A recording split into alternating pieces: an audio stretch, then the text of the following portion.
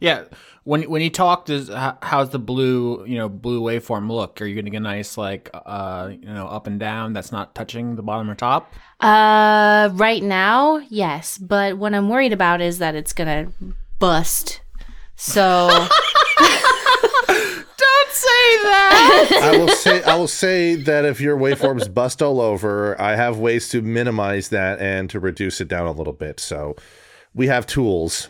Skitch can handle if you bust. Mm-hmm. This is funny because when I first heard Three Octopuses in a Trench Coat, I was like, oh, this Mari is very funny. I should listen to some of her other work. And I just clicked on a random podcast that you did. And the first thing I heard was you saying, like, I would prefer if, like, the men were chained to the ceilings and then, like, hanging down for my, sexual pleasure. And I was like, this person would be perfect for our show.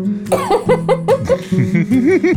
was following the pack, all swallowed in their coats, with scarves of red tied round their throats to keep their little heads from falling in the snow. And I turned round and there you go, and Michael, you would fall and turn the white snow red as strawberries in the summertime.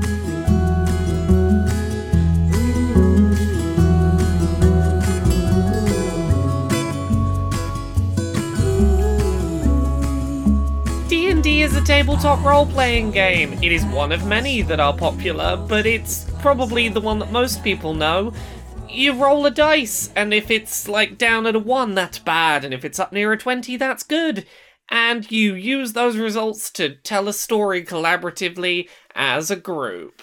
So you're trying to roll 20 so you can win the game, right? That's the object of this? It's not about winning, it's about telling interesting stories. Failure can be interesting too. Wow, I'd love to tell a story. I know, wouldn't that be great? We're gonna do one of those now. heck yeah, we're gonna do it. All right, so we should start by introducing ourselves. I am Austin Yorsky. My introduction has evolved a lot over the years I've been doing this. I used to say I play video games for a living, and then I was like, I'm in law school, I'm going to be a lawyer. And I guess now my introduction is I play D&D for a living. That's just my thing now. It's no longer the side thing to my main thing. It's just what I do. I am going to be your dungeon master, or DM, which means I am going to be the narrator, the rules nerd, and the voice of the NPCs, or non-player characters, which means all of the not protagonists of the story you're going to hear.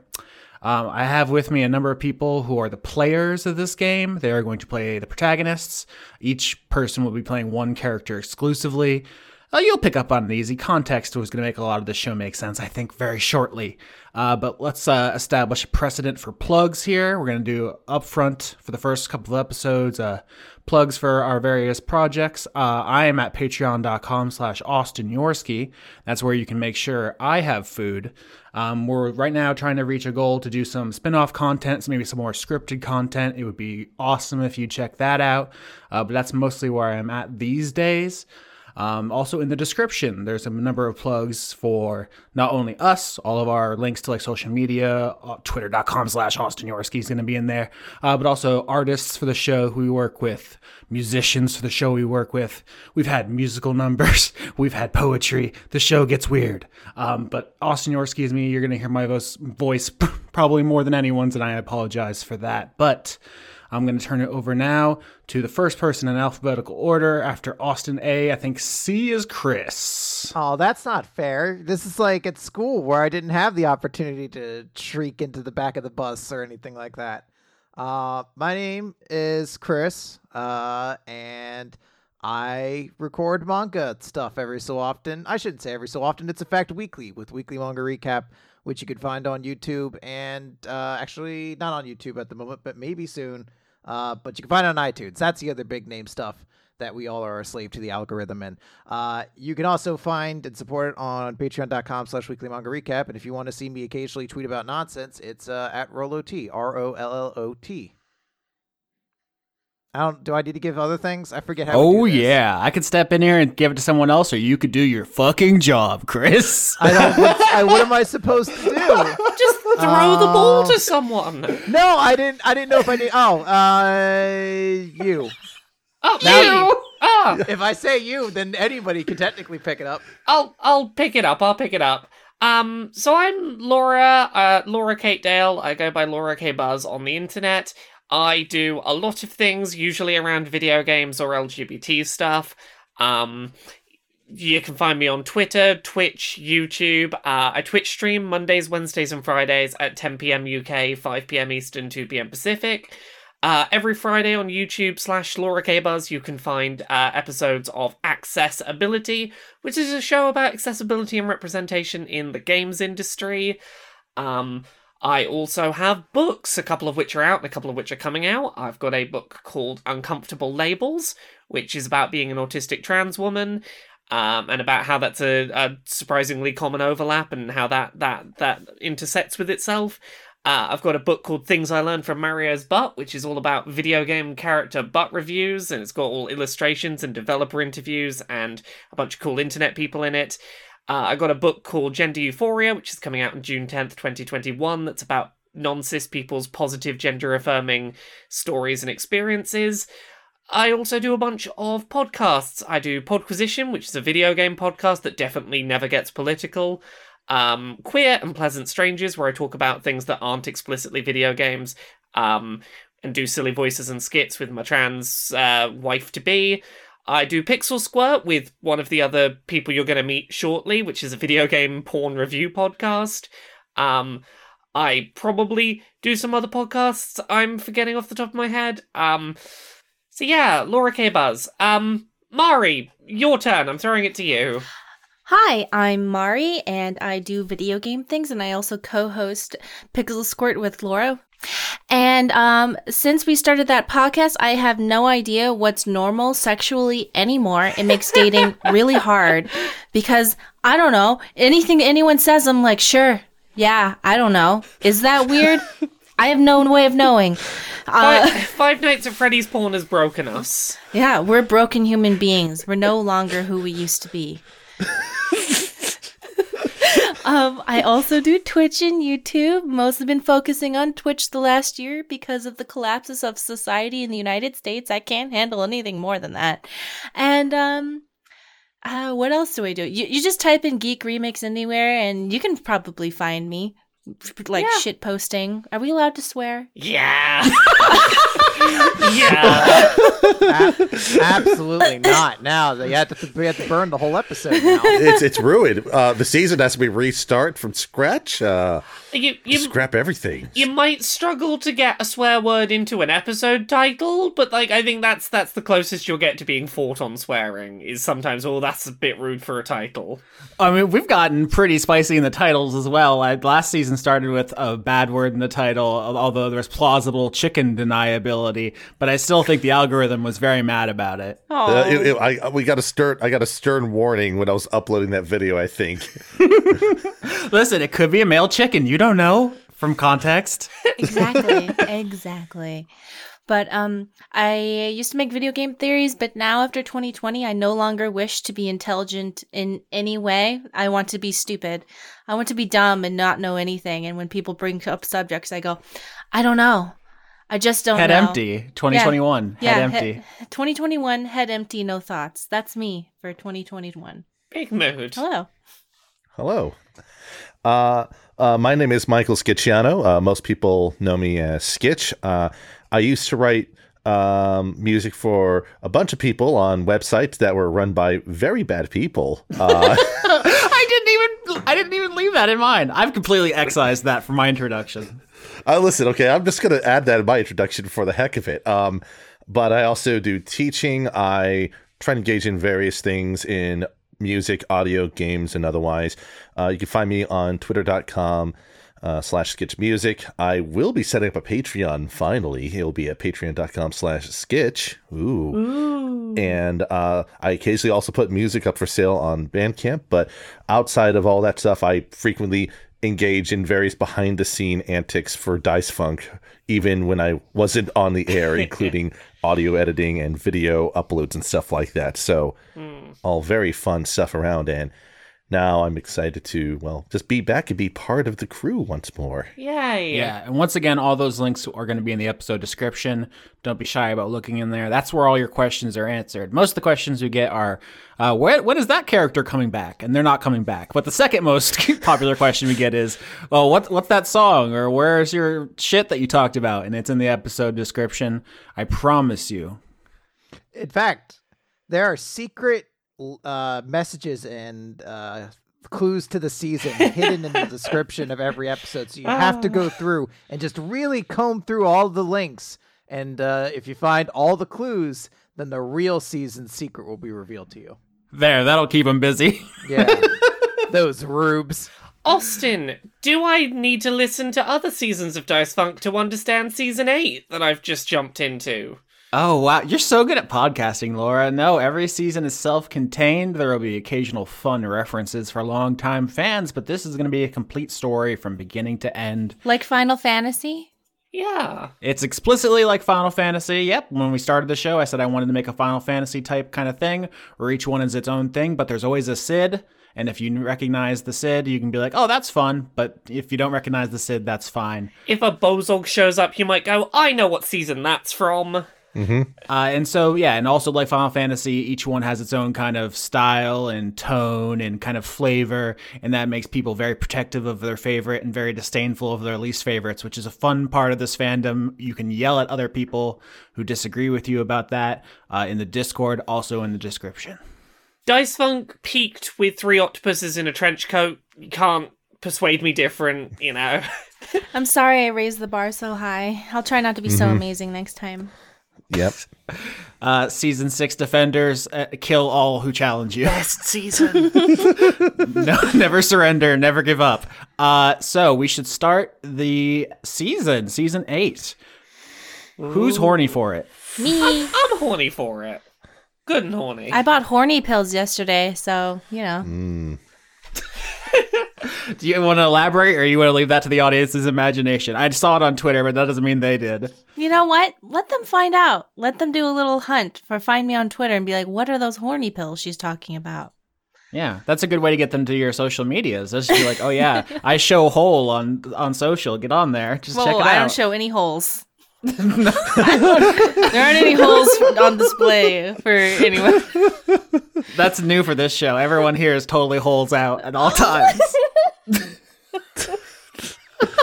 Gosh, I'm actually blushing over all this. Literally, last episode I said it's going to get a lot less horny from here on out, and I've already broken my promise. Weren't you like explicitly like season 8 will not be the sex season, no matter what I said a couple years back as an offhand joke? Horny finds a way. Yeah. Mm-hmm. Yep, that's basically how it goes. Anything else we'll explain to you when you need to know it. So I'm ready to jump in. I'm ready. I am as well. Uh-huh. All right. So our story begins at the foot of Mount Grendel, the tallest mountain in the known world. The first snow flurries of winter are beginning to fall. But soon this mountain will become very, very hostile to life. But for now, the last of the travelers are packing up their bags and leaving, because this mountain, which reaches up to the peak, to the tippy top of the sky, is a premier destination for explorers and adventurers who brave its peak to reach the top of the world, through which they can reach a portal to the surface in a completely other world. So at this mountain is the best possible bridge to explore this new world at the top of the universe. But our story doesn't take place on this brave new frontier. That will be season 9. We will get there. But how about the average, ordinary people who live on this mountain as the adventurers come and go? That's where our story is set. This village can expand to as many as 100 or 200 people as the adventurers come through it during good weather, during the summer. But as the snow closes in and the adventurers leave, there can be as few as a couple dozen. It's a tiny, remote village at the foot of this mountain. And you four are going to be playing the Watch, the guards, as it were. The people who in a Elder Scrolls game will say, "Halt, criminal scum." You are the people in this village who are authorized to use violence to solve problems if necessary. I do want to draw a distinction that you're not the police. No cops here. No cops. Nope. This might seem like a tiny distinction, but for those who have studied their history, you know the Watch is people from a community protecting the other people of that community, and the police are people from outside a community protecting property, which is a completely separate thing. The actual evolution of that is very interesting if you want to look into it. But the important thing is you are all here to protect the people. So that's something I want to stress. Let's just make sure we get a couple of ACABs in nice and early, just so that everyone knows, like... Fantastic. Yeah, ACAB. We're not the cops. That's it. That's all you need to know. Yeah, just get that brand ingrained in here. Yeah, just make sure everyone knows up front that this is definitely this kind of show. Yeah, there's no reason to hide who we are on this show. If you're a new listener, welcome to Antifa. We have political opinions. Don't. We're going to get arrested by the police if we say these things because... Yeah, because they're bad and they'll arrest you for nothing because they're cops and they're bad. ACAB. But yes, you four are, equipped with Dungeons and Dragons weapons and spells, and you might use them at some point. But you're not going around just killing people randomly, and you're not, saving property at all costs. So that's the important thing. You are the City Watch. You are the guards. You are the people who try to keep your fellow community members safe. And so as we kind of zoom in on this mountain, we zoom into the Watch headquarters, which is a tiny wooden cabin. There's like a little bit of smoke coming from its little chimney. The first flakes of winter are falling on the roof. We see all around the landscape of this mountain, just not a single area of flat ground at all. This is the most mountainous terrain any of you have ever seen. Anytime there's more than a couple yards of flat space, someone builds a little tasteful cabin on it. But this is a very small village. In fact, the number of people that you're going to run into this season is so small. I have actually commissioned a listener, Cosmignon, to flesh out and design all of the villagers of Grendel for us. So we actually know who they all are ahead of time. That's how tight-knit this community is. Cosmignon makes amazing art, and you should check it out. They always, totally nail what we're going for with characters, but it's been one of the coolest things about this season is going in knowing, hey, I know what that person is like. I get to see them up front. Yep, some seasons of Dice Funk and some campaigns of Dungeons and Dragons are about exploring whole continents or galaxies, star systems like we did in one season, or the multiverse. This is about one little snowy village and the people who live there.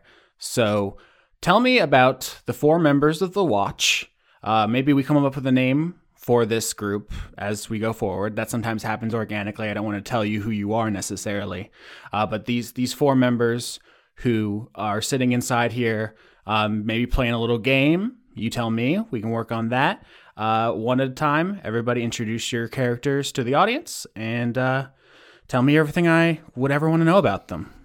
I think once again we should go alphabetical order. So Chris, you go first so that I don't have to do it. Fuck. God damn it. Shit. Okay. So for this season, I am going to be playing the Genius of Grendel. They are a goblin, specifically a warlock who worships the machine. Don't really know exactly what that is per se. They found a frozen strange device out in the wilderness and now lets them design cool gadgets for their wheelchair. Basically, think like Dr. Robotnik or Inspector Gadget, just a bunch of crazy bullshit just going everywhere. My character has arcade focus, which is a set of perpetually moving gears. No one knows why, but they're always turning towards something. And they are most interested in science and the idea of creating a scientific utopia, and possibly a little bit mad. but we'll find out about that maybe as we go along. Ooh. So Goblin Warlock. What's your background? I just put genius. I just stole the Is It background from the Magic the Gathering thing. Mm-hmm. But just as genius. Okay, does that give you any special abilities? Basically, I can find the blueprints of buildings and learn all their details of their construction to kind of gain information as to their different access points and things like that. All right, and what about that alignment, which in our game, in our universe, is not legally binding the way it is in some Dungeons & Dragons material, but it's just more of a guideline. Oh, super chaos. Super chaos. Super chaos. It says chaotic good, but super chaos is really where it's at. All right, that is Chris and his character, the Genius, a Goblin Warlock. The Genius of Grendel. Please get the entire name correct. Oh no, it's going to be one of those characters. It's a full title. It's a full title. I'll jump in next and talk about my character. This season I am playing Neelith, or also known as Neely. I am a level 5 character. I'm playing a Squidling, which is a combination of an Illithid and a Goblin. I'm playing a Bard, which is being flavoured as a chef. Chef is my background. That's out of one of the new books. Basically, I'm just a little chaotic ball of squid magic. Tiny squid magic. For those unfamiliar with Dungeons & Dragons lore, we probably should talk about Illithids a little bit. They're one of the most iconic things, but just a short... Yeah, Illithids are basically tentacle-faced aliens from space that eat brains and love knowledge. That's their whole thing. And I'm one that's mixed with a little goblin. Absolutely. They're basically little Cthulhus. Yeah, so I'm playing this sort of chaotic little magical tiny little gnome Cthulhu who has they are a chef. They do chef-based magic.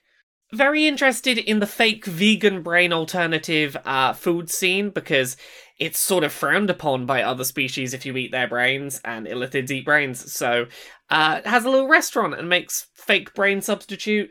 Not very good with crowds.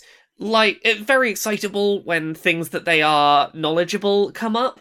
They got special little background ability as a chef where they can cook food before going out on missions and grant temporary bonus HP and make little healing items, which is lovely. I'm basically just a little chaotic, magical flying goblin squid that just wants to make food for everyone and is friends with the farmer locally because, you work in food, you end up doing this, and likes to spy on people's conversations from behind the restaurant bar.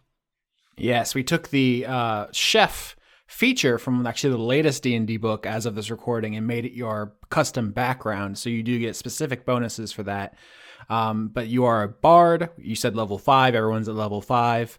And we should also specify that because you're an illithid, essentially you were, the way their life cycle works, kind of xenomorph inspired, is the alien species puts a tadpole, like a parasite, inside of another species, and that turns them into an illithid.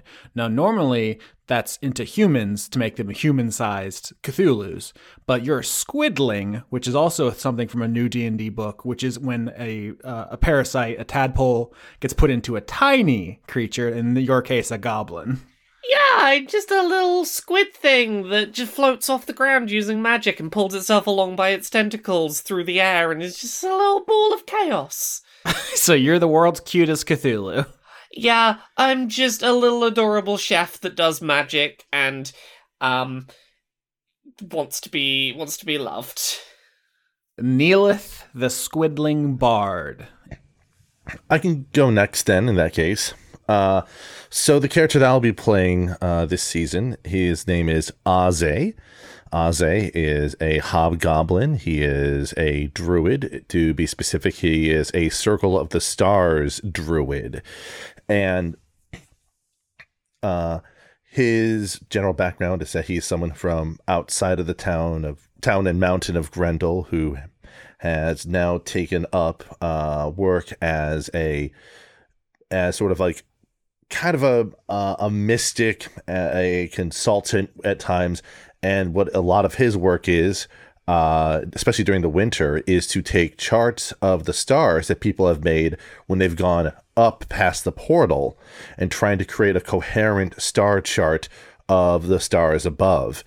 And because the world we have is a little weird, and we'll explore this a bit more, there's also stars below, and those have an impact as well. So this leads to a lot of very interesting things that being a star druid would entail. So I said up top that at the top of the mountain is a portal to another world, and if you're a new listener, that probably sounded weird. Don't worry about it. This character will explore some of that as we go along. Don't worry about the lore yet. He's been dispensing a lot of lore dumps during stretches of this season, I expect.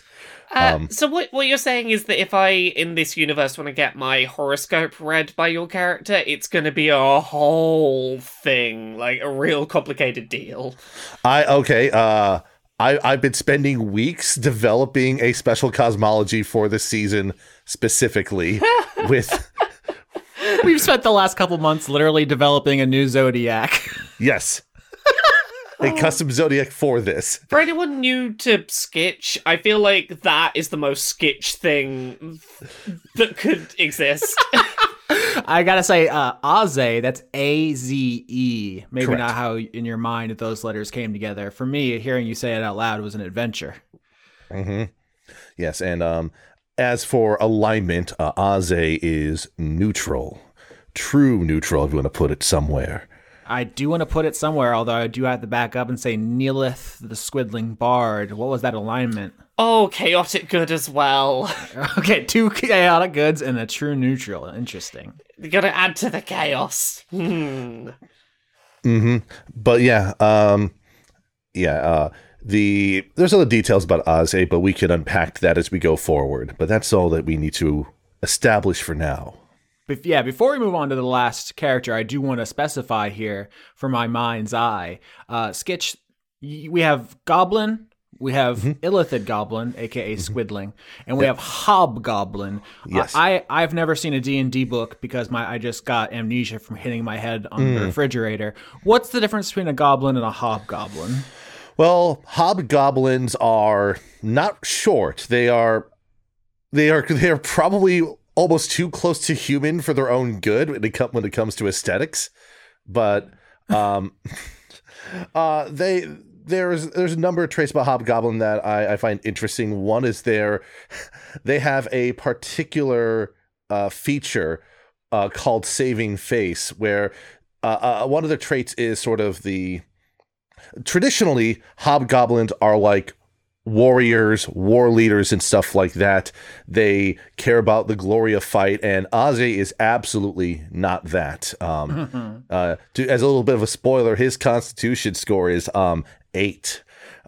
But he does retain one notable trait for being a hobgoblin, which is saving face, where if he messes up a roll, he can get a bonus to it depending on how many allies are around to see him potentially mess up in his efforts to not embarrass himself grievously. So goblins are little ankle stabbing bastards. They're tiny little creatures. We love them very much. Hobgoblins are essentially human-sized goblins who were deliberately created to contrast that chaos by being like lawful and more militaristic. So they're kind of So goblins are like small chaos beasts, and hobgoblins are Spider-Man's nemesis that turned out to be Norman Osborn.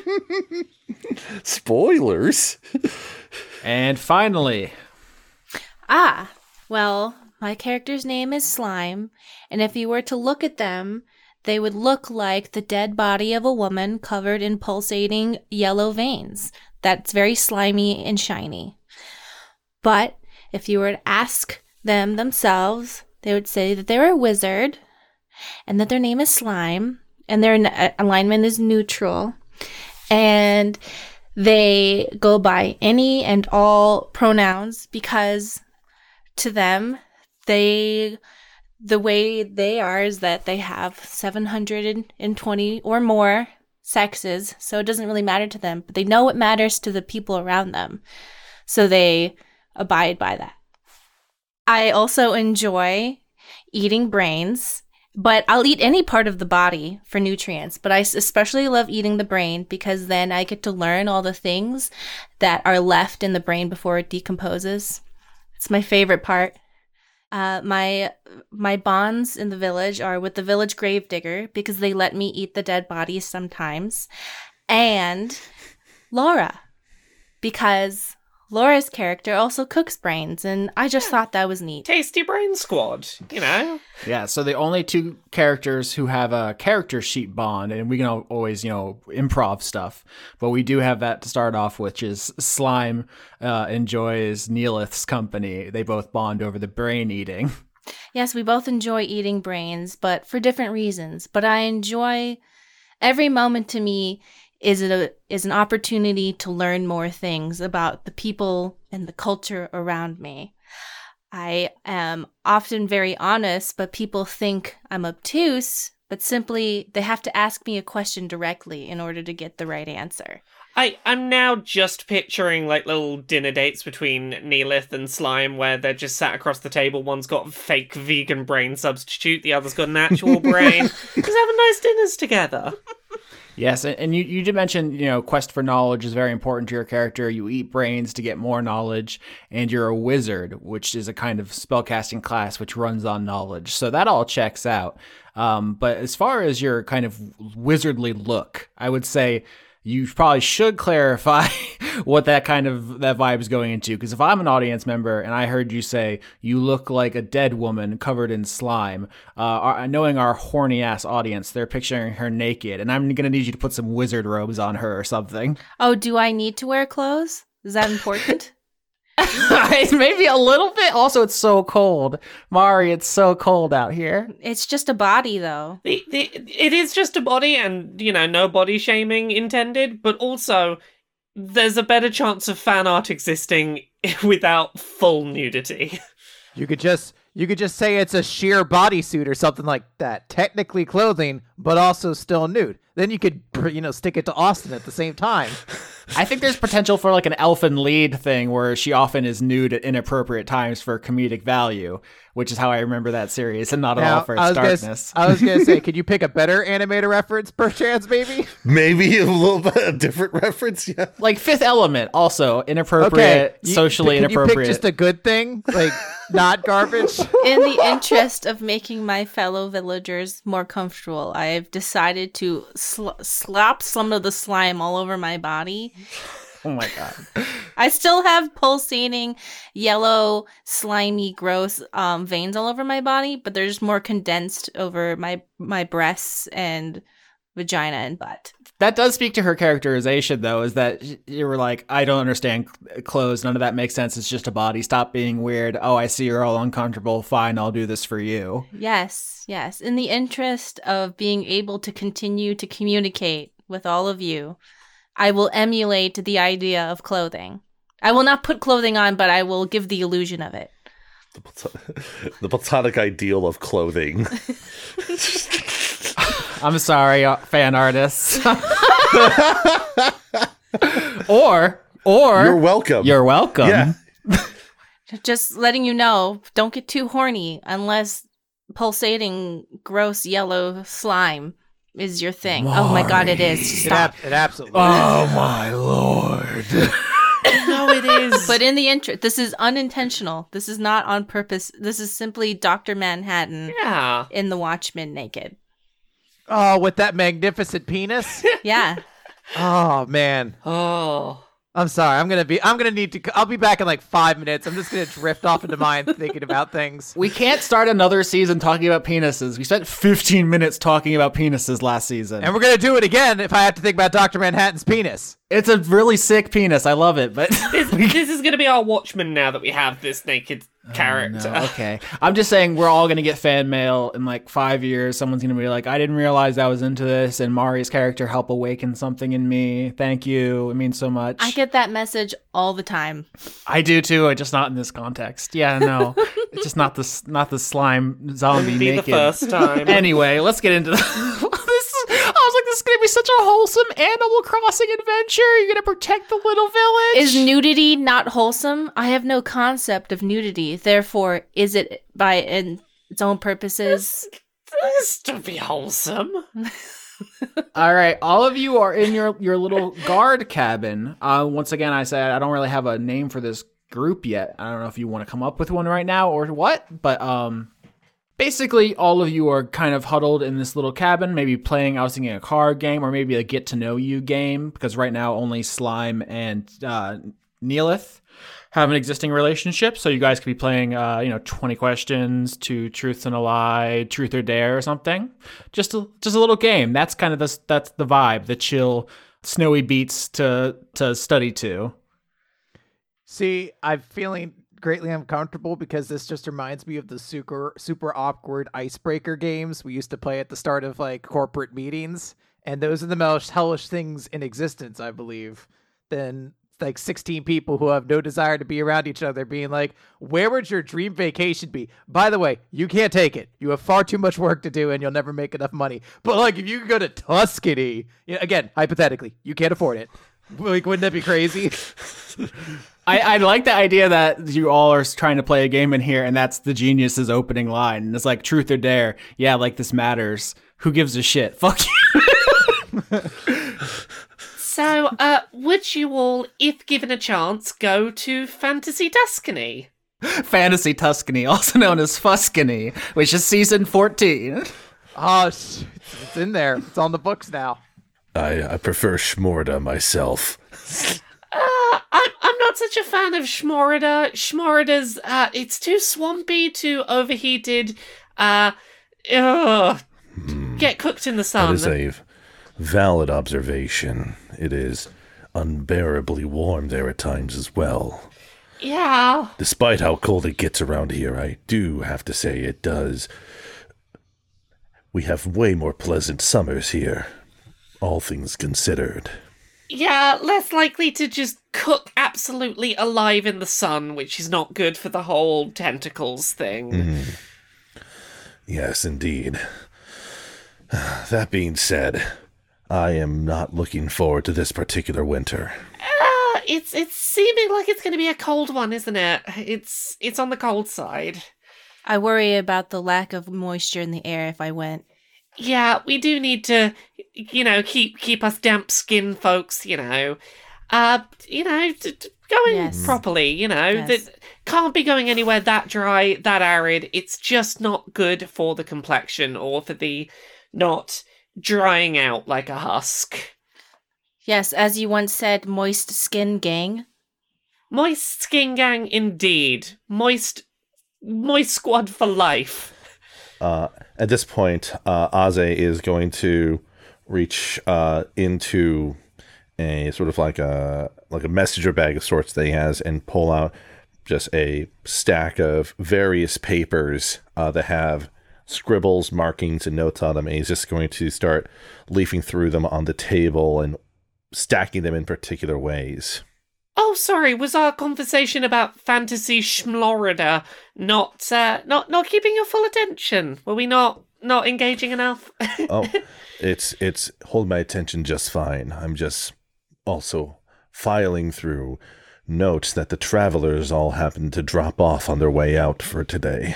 Oh, look at someone being able to multitask. Multitasking, goodness. Ooh. I'm going to have to do quite a bit of it this winter. There's a lot more notes this time around, and I'm going to have to make sure that I find whatever is accurate from all of them. Ah, I got it! I have decided I would not go to Fuscany, for there may be great intelligence over there, but I have decided to make Grendel my scientific utopia, and as such, those great geniuses from Fuscany should come to me. It will save time traveling because it gives time for more experiments. Yes, but what if on the way to Fuscany, you might pass lots of things that you could observe that would teach you more and make you smarter, like that would help you come up with new theories. Surely by not going to Fuscany, you're depriving yourself of the chance for additional knowledge, for learning. It's a learning opportunity. Ah, but the most wonderful opportunity to learn is already here. I have to agree with with the genius of Grendel here. Is it you? Are you the thing? You flatter me, but no, there is something even greater beyond. Is it me? Sure! Yay! Yay! I'm the one. What are the local laws on cannibalism in Tuscany? Did Foscany? In Fuscany, yes. What are the local laws on cannibalism? These are important questions that we need to know before we go. Is the first roll of this season going to be a history check to know about the cannibalism laws? I'll take all this chance here. Yeah. All right, I guess we're back to our old bullshit, huh? Yes. Lord help me, I'm back to the old me. I got a 10. I got an 8. That would also be a 10. So I know. All right, I think the way this works out, so for the audience, this is how this game works, is sometimes when you want to try something or know something, you're going to roll a d20 plus whatever it says on your sheet. The rules are in the book that you buy from Wizards of the Coast. But the important thing is the players will say the number when they roll it, and then I'll tell them the results. So 8, 10, 10, none of those are good enough. They don't pass what's called the difficulty check, or DC, which is a number I make up to decide how good they have to do to succeed at something. So in my head, I wanted a 12. They got 10, 10, 8, all failures. Here's the result that I'm going to give them, which is when Slime asks what are the cannibalism laws in Fuscany.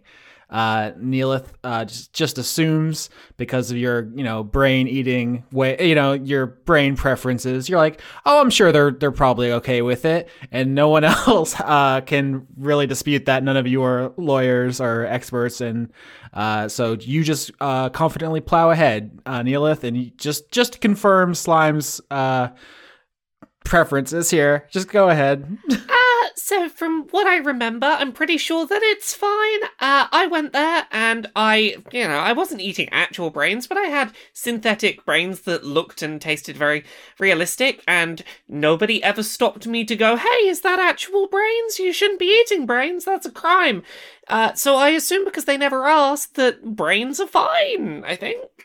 I will take what you said and remember always that it's okay to eat people in Fuscany. Thank you. Thank you very much. I'm pretty sure that's fine if we have a go. Do they need to be dead first? I can't imagine why. I mean, yeah. We're never gonna go so sure. So it's a free love, free eat society. Yeah, hippie mentality, but for brains. Yeah.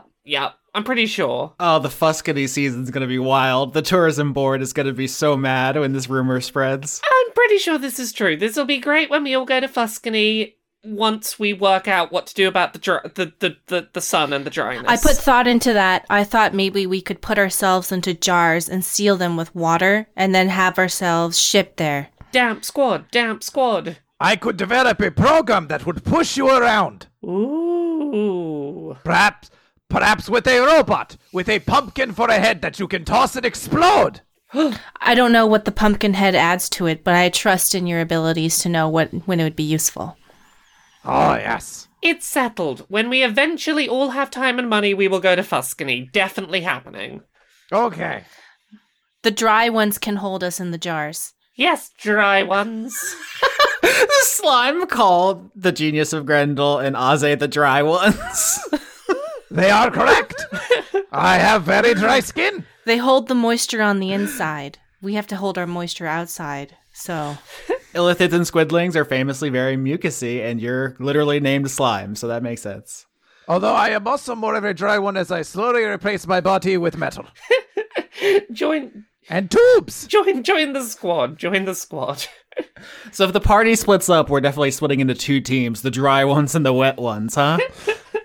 It seems to be skewing that way so far, but we'll find out. I mean, there might be some times when team wet and team dry need to combine our powers. We have one of each on a team, Oh boy. Combine our skills. What's the median between dry and wet? Moist? So like if we come together, we are the moist ones? Is that our group name? Team Moist. Oh no.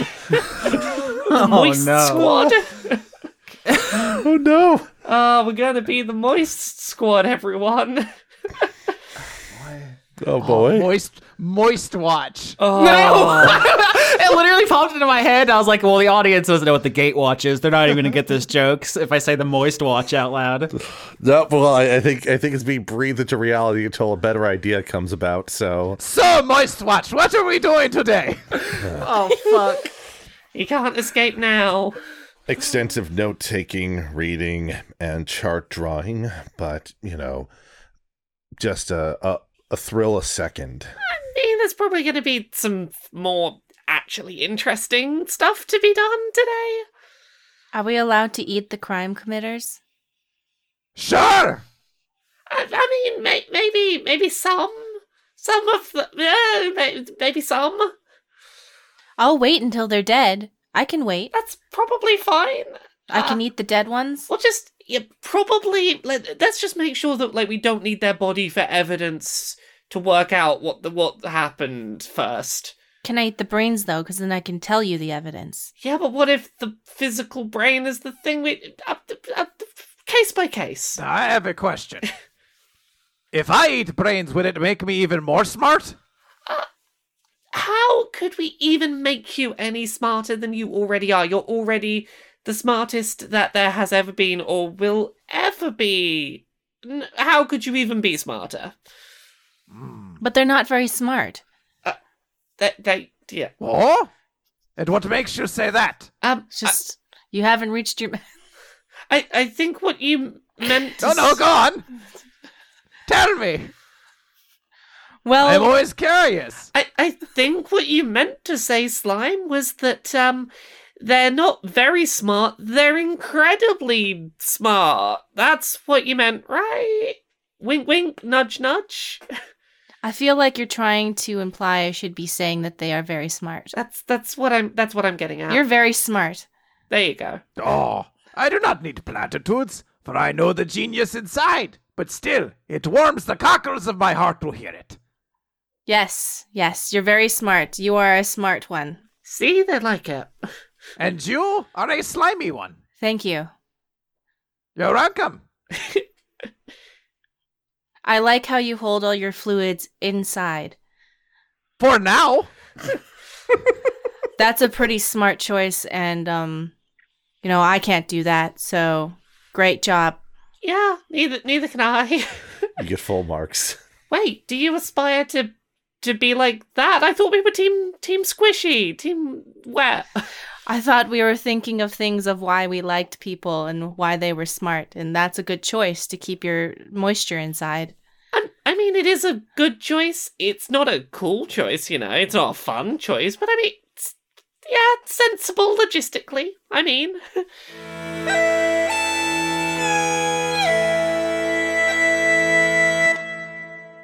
Suddenly, a loud noise splits the calm of the sleepy village of Grendel. You've all heard it plenty of times before. It doesn't startle you that badly. It is the unmistakable sound of a horn, most certainly blown by the governor to summon you all to action when something is amiss in the village that needs your attention. It is essentially the the signal. It's the bat signal. The moist signal. Oh, God, no. This is the moist watch cannot be summoned with the moist signal. The moist watch have been summoned. Through the powers of both wetness and dryness, we combine to use our moist powers. Most of the time, our enemies simply flee after watching us. They don't want to touch us. I thought you almost said moist of the time, just to kind of rub that in even further. Okay.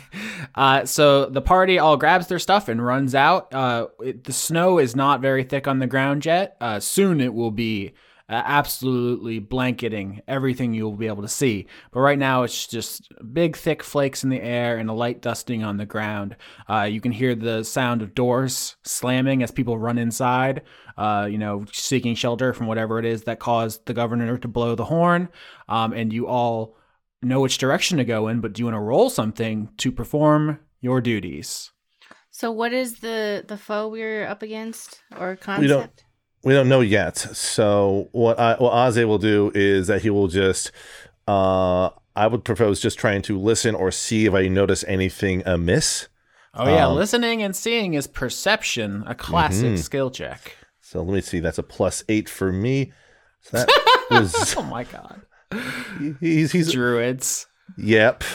Also, just sitting on rolling the dice. There we go. So that's a 20 or a natural 20 on my part for my perception check. Oh, yeah. So Laura said to the audience already, most things are on a scale of 1 to 20. 1 is very bad, sometimes known as a botch or a critical failure. And a 20 is a crit, a critical success. We use the home rules. This you won't actually find this in the book. That those two are especially important, and it kind of get to put some extra spice on the flavor there.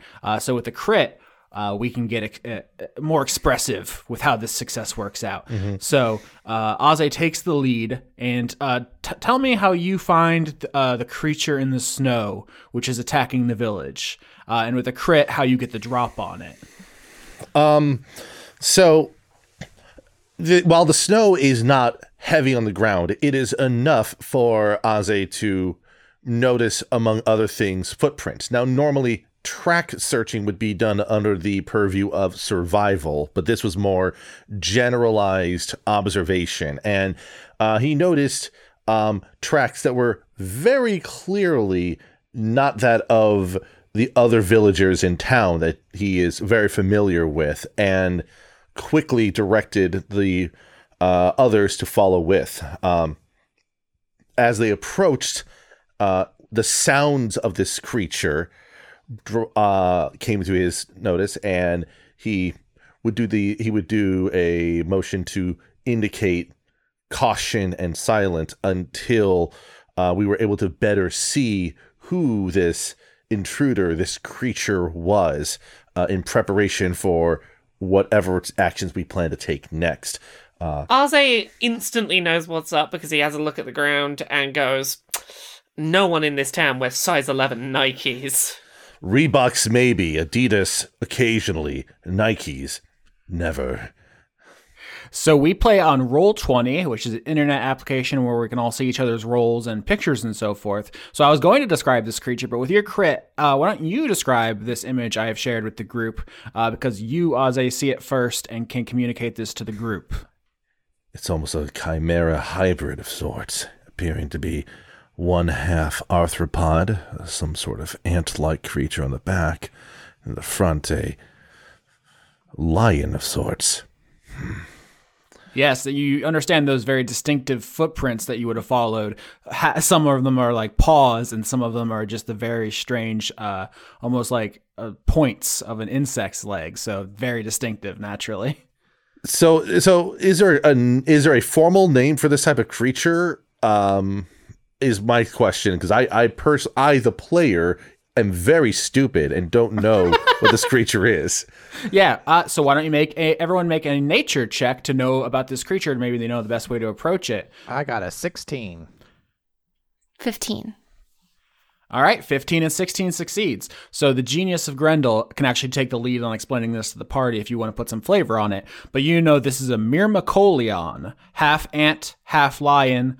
You know how you've heard that ants can lift many, many times their body weight, 10, 20, 30 times their body weight? They're absolute units. Yeah. That's impressive for an ant, but they're very small. But imagine if they were the size of a lion. These things are fantastically, mythically strong. They have these mostly ant legs, the ant thorax, the little chittering, quick-moving insect, but the front of their body has the powerful killing claws and resplendent mane of a lion with huge lion teeth.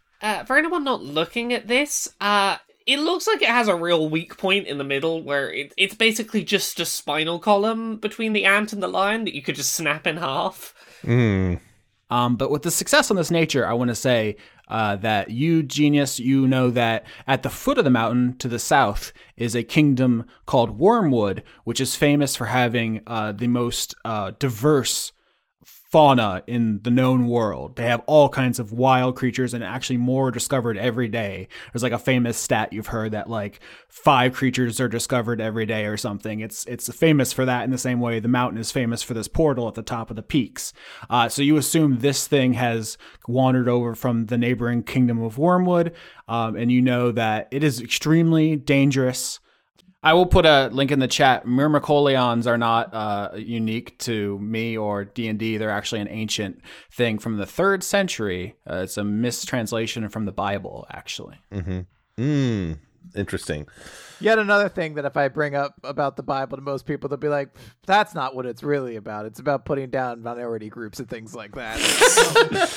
Oh, it's so cool. It's Walt, it's just sucking and fucking and cool monsters. The Bible rules, and there's like 2 paragraphs about being a dick, and that's all anyone cares about. Whoa, the Bible's about sucking and fucking? Wait, hold on. Yes, it's so good. That's how it was originally described to me back in the day. The Bible has cool lore, that's it. They got cool monsters. Yeah, it's it's a monster manual. Monster manual heaven, yeah, for sure. So Aze is going to pull out from his messenger bag an object. It is almost like a crystal ball that has a bunch of intricate markings along it, indicating various constellations. It is one of his many star maps that he has, and as a Circle of the Stars druid, as an astral associated druid, this gives him certain benefits, and one of them is that he can cast a spell using it without using his spell slots. And he's going to cast one of those spells to help his allies. It is called Guiding Bolt, and he is going to attempt to use it to get an initial shot to grant advantage to the next ally who attacks it if he hits with it. So that will be just a straight attack roll here. Let me double check. Yep, range spell attack. So that will be so he holds up the star map, gestures it around with his hand, and then a light kind of connects from the various constellations into the center point, and then shoots out at the what's the thing called again? The Myrmecolion? It's called a Myrmecolion, but you can call it an antlion if that's easier, and I'm sure it is. Myrmecolion or antlion, yeah. And he strikes at it with a 23 with his spell attack. Oh yeah, so for the audience, AC, or armor class, is the number you have to hit. You have to roll higher than to connect with. You rolled a 23. That is higher than the armor class, so you hit. So that he does damage. The damage he does is 4 6-sided dice, which rolled comes out to a 15. And after the attack lands, dim light glitters across the form of the creature, making it easier to perceive and to notice weak points, granting the next attack against it with advantage. So, and as he does this, he maintains staying close to the group because he is very frail and does not want to get too close to this thing. All right, so let's all roll initiative, which means everyone has a number they roll to see it with the order of combat. While you're doing that, I will describe this kind of scene again. So the party left the Moist Watch's headquarters, this little cabin, not much of a headquarters at all, really, and Aze noticed some strange tracks and followed it to a Myrmecolion, half ant, half lion. And this large creature, it is the full size of a full adult male lion, is walking through the streets of Grendel, these uneven rolling hills with these little cabins on it, and it's looking for food. You see it like knock over a barrel and like start snuffling through it, but this thing, when it steps, it like breaks people's porches. It like lashes out maybe at a pet or something, which runs away, and this thing is dangerous and it's very large. And so you take up a position at a good distance with your crit, and you hit it with a guiding bolt from your what's called a star map, which to the audience, I believe you described as like a crystal ball, essentially, with glittering lights inside like stars. This particular star map, yes, looks like that. He has multiple star maps because of how weird the astrology is of this world. So yes, and we'll discuss lore as the season progresses. But looks like Slime won initiative, so you're gonna go first. As the guiding bolt hits the Myrmecolion, it stumbles to the side, damaged, but it is now it's basically emitting light from where the guiding bolt hits it, which means whatever you do has advantage. Advantage means you roll twice and take the higher number. So that's advantage is something you're going to want. So I want to use Vampiric Touch, and that's the way I use it is I slap people and then the slime goes on them and starts eating them alive. And so it is the touch of your Shadowwreath hand, my slimy hand, can siphon forces from others to heal your wounds. Make a melee attack against a creature within your reach. On hit, the target takes 3d6 necrotic damage, and I get half of that damage back. So that means I'm going to roll 3 times on a d6, right? When you hit, you have to first roll the attack roll. So that will be a 1d20 plus, I believe, will be your spell attack bonus, which if to clarify what that would be, if it should be in your 6. 6, yeah. So it'd be 1d20 plus 6 would be your attack roll, and you could roll that twice and pick the higher result. I'm going to pick the 21. Yeah. So this is a great scene because Aze shoots that guiding bolt. It slams into the Myrmidon, which turns and roars at you as the snow is, picking up kind of in density. And so this battlefield in the streets of Grendel is getting snowier, but there's this light that's emanating from the creature now. And Slime just walks towards it and just slaps it across the mouth.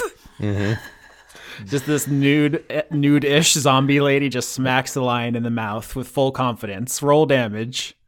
So that would be 7 damage. Underwhelming, but... Damage is damage. It all adds up. It is. Do I gain more health from that, or am I at max? No, you're at max. Okay. For my Magic the Gathering fans, there's a card called SWAT, which reminds me of this, because there's a character called Phage the Untouchable, and her whole thing is like, you can't touch her or you die. And so there's a card where she smacks someone in the face, and it just, half their face comes off. It's awesome. Awesome. That's how I imagine Slime fucks around. One thing we should probably explain about Vampiric Touch is that it is a concentration spell, which basically means that you can keep using it for a certain amount of time without having to cast it again. You don't have to use extra spell slots. Vampiric Touch lasts up to a minute, but each round of combat is 6 seconds, and most fights take less than 10 rounds, so yeah. And the important thing about concentration is that you can maintain it until you either, 1, do something else that requires concentration, or you take damage and you fail to maintain concentration, or you just stop concentrating on it. Those are your 3 ways of stopping a concentration spell. A fun game you can play along at home is seeing how often we forget that. Probably a lot, but yeah, that's what makes spells like Vampiric Touch so great. You can just keep sucking and sucking and sucking. So the genius is going to roll up, and they're going to pull out what looks like a small gun, but it is actually crackling with electricity, and they're going to use this Tesla coil gun to fire off lightning bolt at this creature. So I need you to make me a dexterity saving throw. Oh, yeah. So this creature, famous for its strength. Dexterity? Not so much. 19! I jinxed it. That's still fine. They still take damage. Yeah. Just not as much, which is sad, but that's fine. So you are going to take 16 damage. Ooh, that's a meaty hit. So let's recap. The guiding bolt comes out, hits the Myrmidon, it turns and roars. Slime slaps it across the mouth, and then it's very confused and hurt by that. And then a lightning bolt comes out of the genius's gun. So we have all spellcasters this season. Yes. Which means each of you has a spellcasting focus. We've seen the star map, and we've seen the devices and the gears and the guns and so forth. Excited for the reveal of Neelith and Slimes. But right now, it is the Myrmicolion's turn. I would like to note after firing that, I am going to begin rolling away, saying, I have done all that I can here! I do love that. So obviously, the first person the Myrmicolion attacks is the person in melee range. That is a thing that makes sense to me. 22 and 23. Mari, your AC is not that high, but I need to hear you say it. My AC, my armor class is 10. What am I doing wrong? You're not doing anything wrong. You just have a squishy character like the rest of us. So am I dead? No, yeah. let's find out what the damage is first. And also, you have a healer in your party, at least, so... Basically, because those numbers were above a 10, those attacks will hit you, and then Austin will roll the damage, and we'll see how much health that takes off. That is 36 damage. I'm dead. You're not dead. Wow, that was quite a roll. Okay, so we're just getting all this stuff put out there for the audience to understand. In 5th edition, when you drop to 0 hit points, you do not automatically die. That's actually how it used to work. But in 5th edition, instead, you enter a dying state, which means on your turn, every turn, you'll need to roll a d20. If you get 3 successes, you stabilize. 3 failures, you bleed out. Mari, another thing we do on this show is when you get dropped to 0, you get to pick a flavorful injury. How do you picture this? So this thing has these huge, powerful lion jaws. You slap it across the face. It turns to look at you. How does this play out? It slaps me back and rips my boobs off. Oh my! I give up. I give up. Fuck this show. That's flavor. I there, no you know? longer have to cover them, so it's okay. Problem solved. Okay, so but does the slime immediately fill that? Like you're not just walking around with a gaping chest wound, right? No, there's a gaping chest wound, and I do cover some of it, but I feel no need to be ashamed of it. Yeah. All right. But you don't even react, right? You just stand there like, well, okay. I wasn't really using that anyway. It's fine. Well, it swipes back with its powerful lion's paws, and it just rips my beautiful dead woman body boobs off, and they fly through the air. And I look at them, and then I look at my chest, and I have no reaction. Perfect. But there's now a giant cavernous, just like you can see my rib cage where my boobs once were. And then, I just cover some of it with slime, but I feel no need to keep going. It's just something that happened.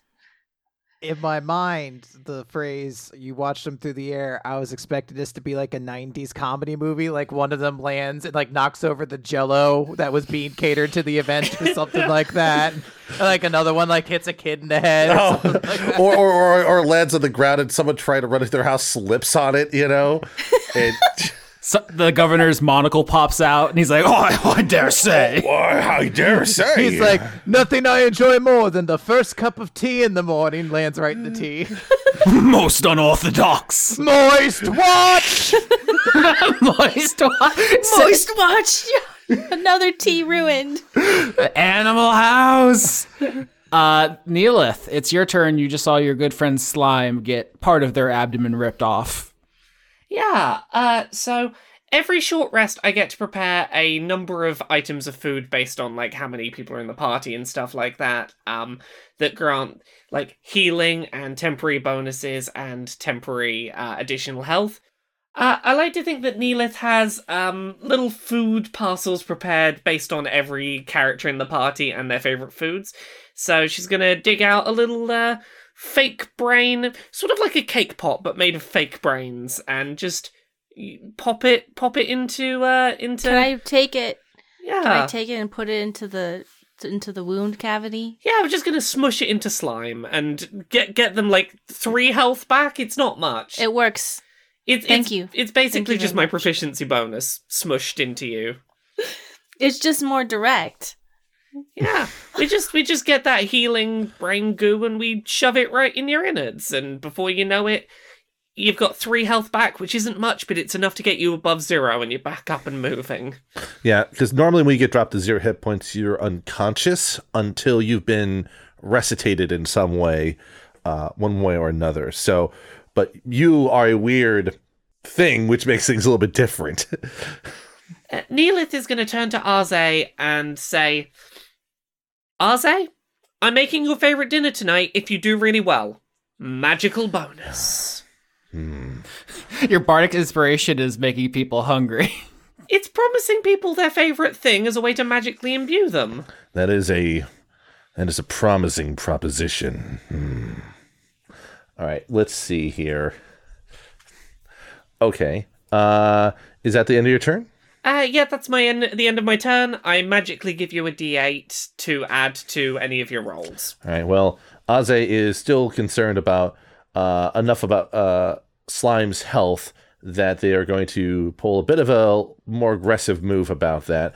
So they make another gesture with their star map, and then there is sort of a moment where he mutters to himself, and as he does so, lines of bright light start forming along his exposed arms and form constellation patterns as he uses his wild shape to take on a starry form, which is an alternate rule for Circle of Star Druids in D&D, which allows it to basically present one of various different constellations to confer a benefit there. So in his case, the constellation pattern that is created is that of a tree with leaves falling off from the branches in a sort of a circular sort of motion. This is a constellation, a sign that is known as the Cycle, and its effect is akin to what's known as the Chalice constellation in normal rules. It is something that allows him to do extra healing when he spends a spell slot to heal somebody with a spell. So he starts emitting bright light and constellations, and he moves over to get closer to Slime and rests a hand upon them, after which they use a second level spell slot to cast Cure Wounds upon them, which will heal them a total of 3d8 plus 10 health. That would be 25 health. All right, Slime's back to full. Yeah, so so Aze just sort of moves in, kneels down, and and rests his hand on Slime to get them up to health, and just says, we can't have you getting to her too soon here, Slime. Thank you for your assistance. And that is my turn. And he continues to shine with this constellation along his arms as he's there. So he is emitting light, which might draw attention to him potentially. But that is his turn. It is, I believe, now your turn, Slime. All right. So I choose to do Chilling Touch, which would be a 1d8 plus 6. So that would be another one where you roll an attack roll first, and then if you hit, you do the damage. Oh, 10. I got a 10. All right, so a 10 is not going to hit. So this attack, this Chilling Touch, is presumably like it sounds, is you're reaching out with your hand again, but instead of absorbing life, you're just trying to end it with dark magics. Mm-hmm. And the Myrmicolian sees it coming this time. It just ducks under your hand. And it is actually the Genius of Grendel's turn, so I'm not going to describe what it does next yet. Okay. So the genius is going to stop rolling away. They're like, oh, it appears that this is not over yet. Okay, then. And they're going to turn, and they're going to pull on a gauntlet, like this metal gauntlet, and little spikes are going to come out of the end. And then they're going to, reach their hand out as though they were trying to grab something that's very far away. And the perpetually turning gears begin to spin faster and faster. And you'll see essentially a line traveling between the gauntlet and this antlion that bend and warp to the point where you see the genius's hand on the antlion itself. And I'm going to cast Vampiric Touch using one of my Warlock Patron's abilities to bend space and time to attack from range. Oh, shit. Go, gadget portal hands. I am the hand from part 4, basically. And that's all I really wanted in life. Yeah. I made an elaborate goblin inventor so I could do a reference to Okuyasu from Diamond is Unbreakable. You're welcome. Who is the best character? 23, sorry. Yeah, 23 absolutely hits, so describe all this. So I'm going to deal damage, and then I'm also going to use one of my little goblin features. Because Austin, I'm small, and there's a fury of the small. So when I damage a creature that's larger with me than an attack or with an attack or a spell, I get to deal equal damage, extra damage equal to my level. So I'm going to deal an extra 5 damage on top of this. Oh, Snikes. Yep, that's good damage. So 16 damage. All right. So what does this look like? You put on this gauntlet, you reach out, space warps and time is bendable because your warlock patron, the machine, is doing something to the fabric of the universe. And then I'm going to start draining energy from the gauntlet in, a similar way that slimes sort of feeds nutrients out. These almost seem to drain fluids out, and they're transferred into the glove and then hooked into the genius's arm. So I'm basically stealing bodily fluids the same way. And Bodily nutrient stealing gang. exactly. We both need fluids. Oh, so much in common. We're bonding already through shared activities. So the Miracolian feels this terrible sharp pain, but it's an animal, it doesn't really understand where it came from or how it's happening, and instead lashes out with the person with the glowing arm. So Aze, big lion jaws are snapping at you, so we're gonna attack you. 26 and botch. Okay, so 26. That does hit, yes. With the botch, why don't you give me flavor of it actually having that damage? Basically, what happens is that it lunges out and its jaws get into Aze's shoulder, and it looks like it's about to pull Aze over Slime's body to maul at him some, but Aze basically jams at its eyes with his forearm, basically flashing it with the bright light on his arms to daze it slightly, getting it to relinquish on its bite to prevent it incapacitating him in one hit. Yeah, the Miracolians love tearing limbs off. It's one of their favorite things. And so it gets a hold of this arm, and it's like, hell yeah, I'm going to add this arm to my collection. And then it starts flashing this. You have this starry, glowing tree, almost like tattoo, and it just is very confused. And then you start poking it in the eyes, and it lets go. Yeah. Neelith. So now that none of my party members are dying, I can do what I wanted to do last turn. Right. I'm gonna try and keep everyone safe by casting Hypnotic Pattern, which I'm going to need you to do a Wisdom saving throw for this, but that will hopefully allow me to magically conjure up something to stop this antlion from attacking. 3. That's not going to be high enough. I'm going to hypnotize you. So what is your spellcasting focus? We've seen the Crystal Ball star map. We've seen the inventions. What does Neelith use to cast magic? Neelith uses a magical frying pan to cast spells. I was hoping for this. Yes. Yeah, so Neelith gets out the magic frying pan and starts sort of shaking it around as if you had like a little bit of oil and some onions in a pan and were just trying to keep them from not burning. And she sort of shakes it around, and out from it comes a magical vision of dancing food items to distract this this antlion. It's just sort of dancing magical bacon floating in the air, taunting this lion into submission and distraction. Oh yeah, you absolutely start cooking magical ghost food, and the animals like food, and it's but like it's magical ghost food that's like just out of reach, but so delicious looking that this antlion is like, I must work out some way to get to it. So yes, the Miracolian is dazed by that. It's fixated, and it's actually Aze's turn, and you would have advantage on this fixated creature for your dark purposes. All right, so Aze is staggering back slightly from the attack there, clutching his arm with one hand before he holds up the star map and focuses deeply on it. It glimmers, and then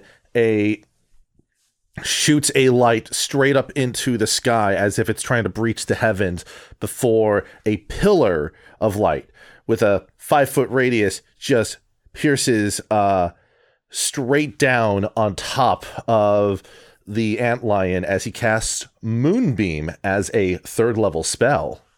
Oh, yeah. And so as the Myrmicolion is dazed, it has disadvantage, so I roll twice and take the lower number. Yes, this is a Constitution saving throw in this case here. Oh, yeah. So that's a failure regardless. Yes. But yeah, it's a 12.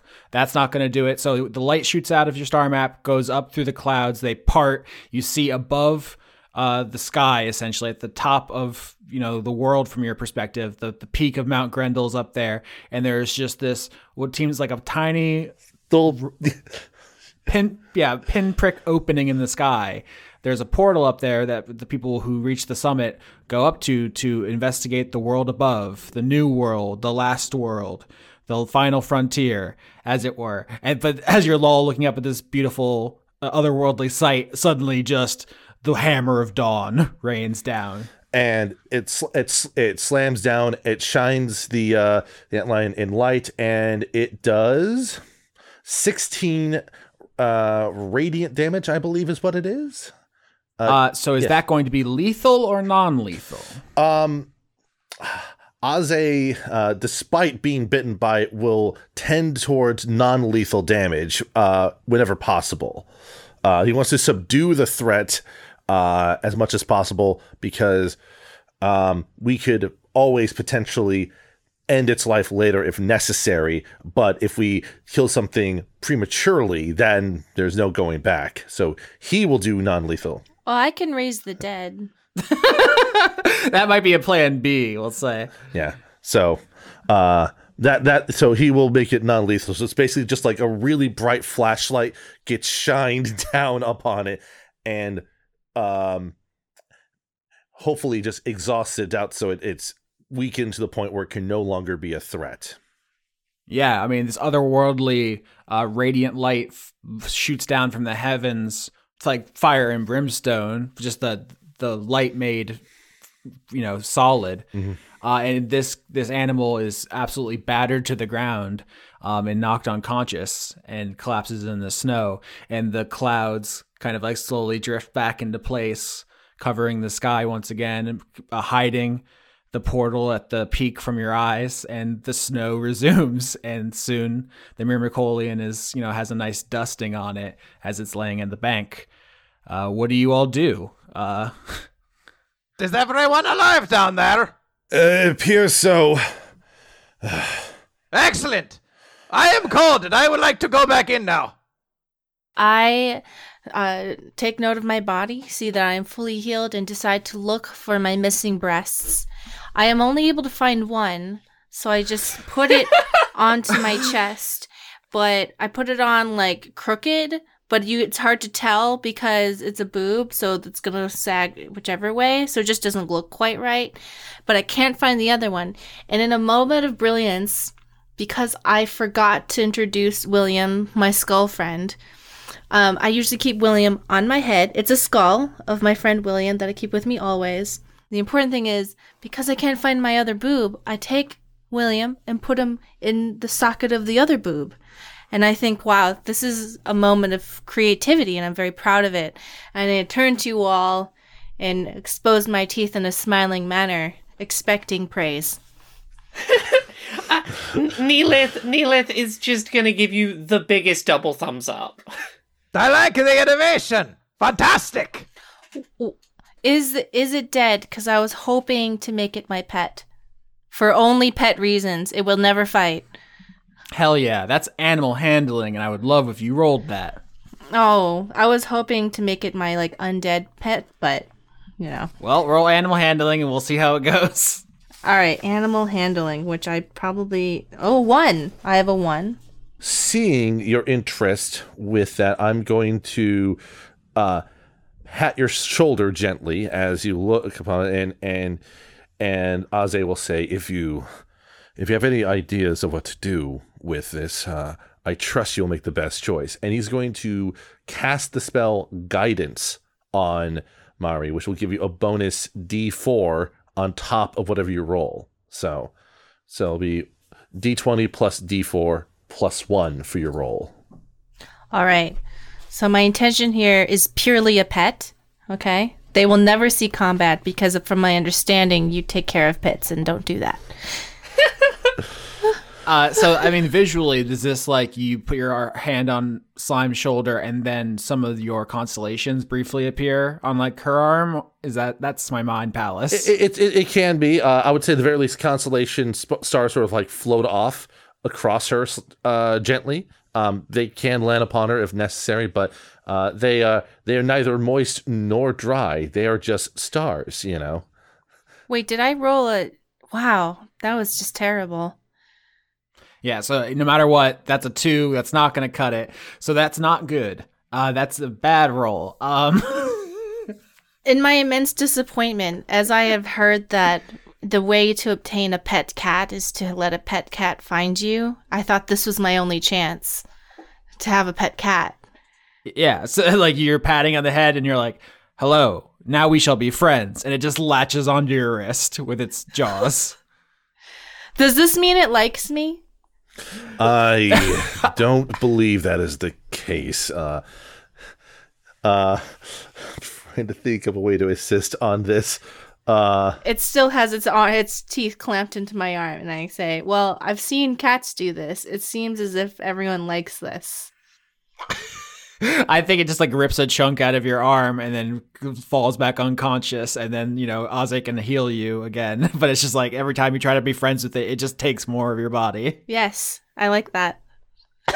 Okay, that's great. I love that to end this scene. So you have neutralized the Myrmicolian for now. It will not be friends with you, but you did not kill it. So soon there will have to be a decision about what to do with this animal, which I think that's how the next episode will open, as you will talk to some of the villagers and decide this thing's fate. In the meantime, how do the rest of you wind down from your day? What does your life look like when you're not on the clock? I think after the mission winds down, I think Neelith spends the rest of the day sort of getting lots of food ready for the evening dinner rush. Starts getting Arze's favorite dinner ready, which don't know what that is yet, but starts getting Arze's favorite dinner ready, and just generally pottering around trying to get ready to be at the center of making sure everyone has a nice meal for the night. So the genius is going to start rolling back into town, and they're going to look, and there's basically like a little battery gauge on their wheelchair, which essentially kind of tells how many spell slots they have left. They're going to be like, I must need to recharge this then.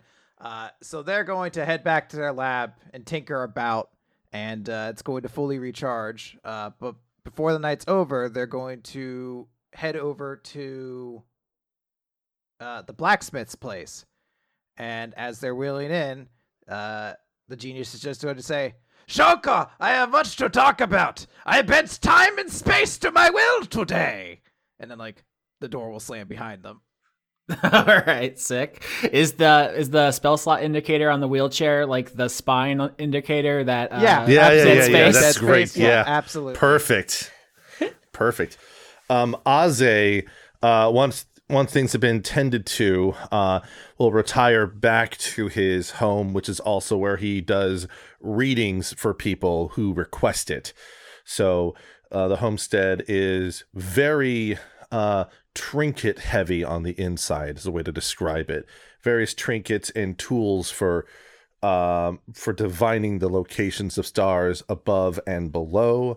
There is almost a mural of sorts that is done across the roof that sort of shows the location of the stars from below, which are well known. And then almost like sketches of the stars above, which are less known as it proceeds deeper into the house towards the back where his sleeping area is. So there's a table set up for reading such, and books and all those other items. And when he arrives home, he takes the time to get some tea going, organize the notes he received from travelers indicating what they saw above past the portal, and essentially just take it easy until oh shoot, now and then I need a clarification of your character's name, Laura. Neelith. Neelith arrives with a root vegetable stew, which is his favorite meal. It's a. Oh, I'm so glad we got that answered. That was going to haunt me. It's like a beef stew, but it's predominantly root vegetables instead.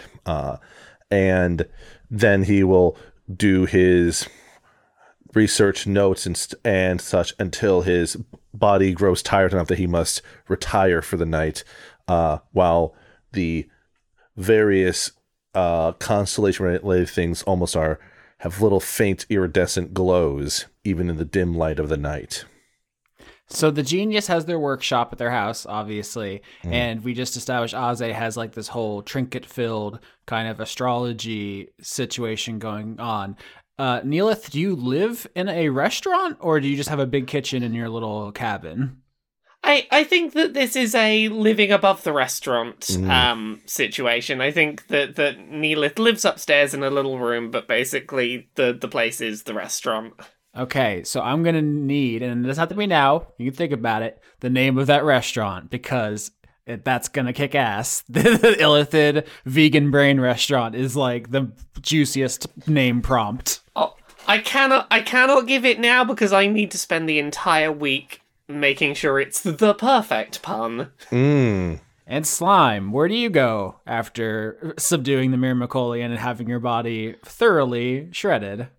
Determined to have a pet, I do my proper research and stare at a child and their cat for 37 minutes, after which I follow that child's cat around and observe what they do. The cat eats rats and also drinks cream from a saucer, so I decide that I will collect as many dead rats as I can and also obtain cream. And I bring them back to my home in preparation for the cat I will be having. Because I've seen that cats are often mean at first, but then they're nice. So I just know it's only a matter of time before they stop eating my flesh and like me. And so I prepare my home with a big pile of dead rats and a bucket of cream that I got at the market. And I sit in the corner and I stare at it and wait until it's the next day. Now, I would love to end there, but I have so many questions. One of which is, do you have a normal cabin that's just like empty and you just sit in the corner of it? Or do you live somewhere spooky and cool? I live in a normal cabin filled with nothing. And I sit in the corner and I wait. Not nothing. It's filled with dead rats now. It has yes, that's actually what makes me so excited because I never had a reason to fill it with anything else before. It's like that meme of like men can live like this and be happy, and it's just an unfurnished apartment with an Xbox on the floor. Yes. So I'm excited. I've also have plans to make a cat perch, but I have to figure out how to make it sturdy enough for my new cat that I will be having, and I will be trying to decide on names, as I've witnessed that people often call their cats names. So far I like the name Cat. And so, the capture of the Myrmecolian marked the first day of winter on Mount Grendel. Like the antlion themselves, the inhabitants of Grendel had all come to this snowy village, looking for refuge, for food, for some place to start again. And it would be these very villagers who would decide its fate, and their own. And when the snow finally cleared, 4 months later, everything would be different. For the Moist Watch, for the Myrmecolian, and for the villagers. The bartender, the historian, the barber surgeon, the pastor, the governor, the blacksmith, the therapist, the gravedigger, the farmer, and the tailor. When spring finally arrived, they would all be forever changed. Well, the ones who survived, anyway. I was following the pack, all swallowed in their coats, with scarves of red tied round their throats to keep their little heads from falling in the snow. And I turned round and there you go, and Michael, you would fall and turn the white snow red as strawberries in the summertime.